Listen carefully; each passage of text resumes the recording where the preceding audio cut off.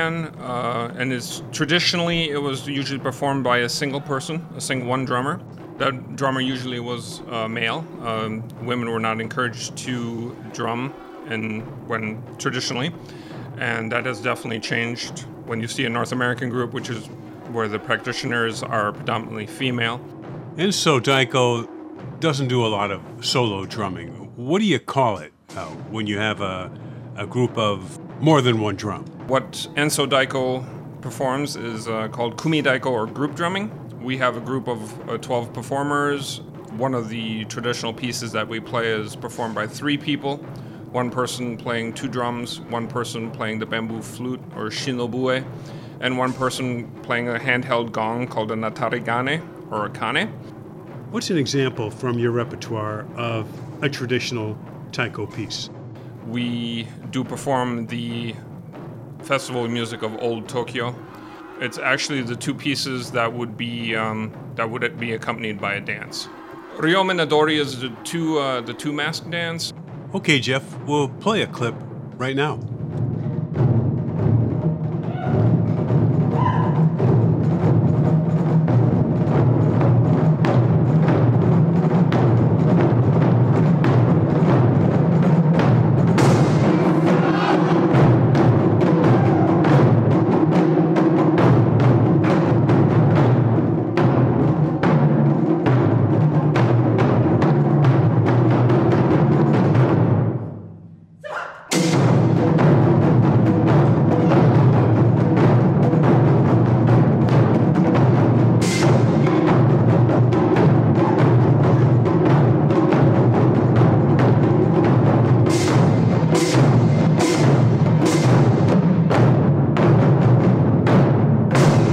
We're speaking with Jeff Ellsworth of Enso Daiko, and it's a traditional Japanese form.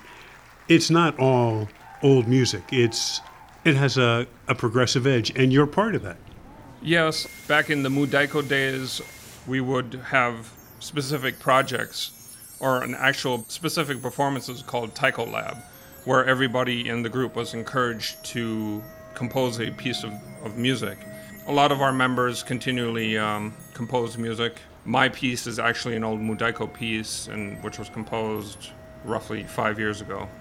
That is one of the hallmarks of North American taiko, is that it's a little bit different from group drumming that's performed in Japan right now. What would be different in taiko here in North America as compared to Japan? We use different instruments, maybe more Western percussion. We always strive for new sounds. What was the inspiration for your piece called Impermanent Wind? I had composed my piece, and then of course I had to talk about it, and I had to find a title for it. And I was really struggling for the title, but then I thought the impermanence of wind, and then I thought of people that blow into your life and blow out again as quickly, but they leave an indelible mark on your life. And I have one person that I met at the North American Taiko conference. She was an 80-year-old taiko performer who had started playing when she was in her 60s. And I would usually just meet her at the biannual conferences, and then she unfortunately passed away several years ago, and she's basically kind of the inspiration of the song. So it was sort of a tribute. Correct.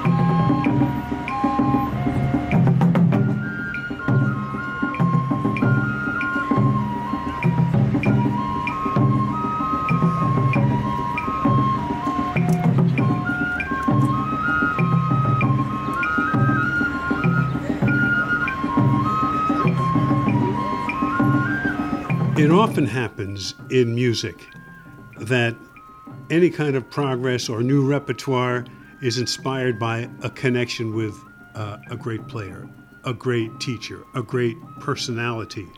And one of your pieces, Daiichi, reflects that sort of thing. That's true. We met a solo taiko performer by the name of Yuichi Kimura through various connections. A former student of ours went back to Japan and to live, and she started taking lessons from Kimura-san. And I'm not really sure how this came about, but he just decided that he was going to forge a connection with a group in North America, and we were that group. And he has come to Minneapolis, St. Paul several times, and has performed with us. And he's actually toured. He toured the States 2 or 3 years ago. He's given us 2 songs, Daiichi being one of them, and it represents the second to last major earthquake that struck the area where he lives in Kobe, Japan.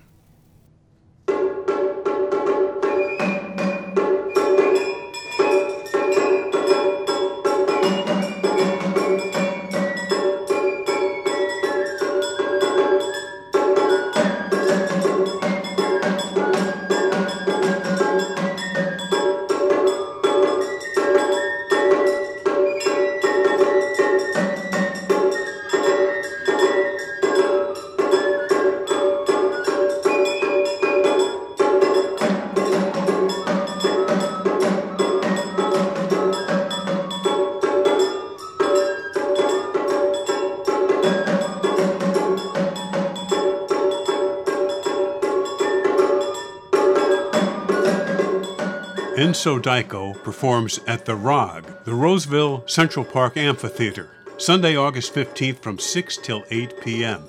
For information about Enso Daiko, including classes and additional performances coming up, the web address is taikoartsmidwest.org.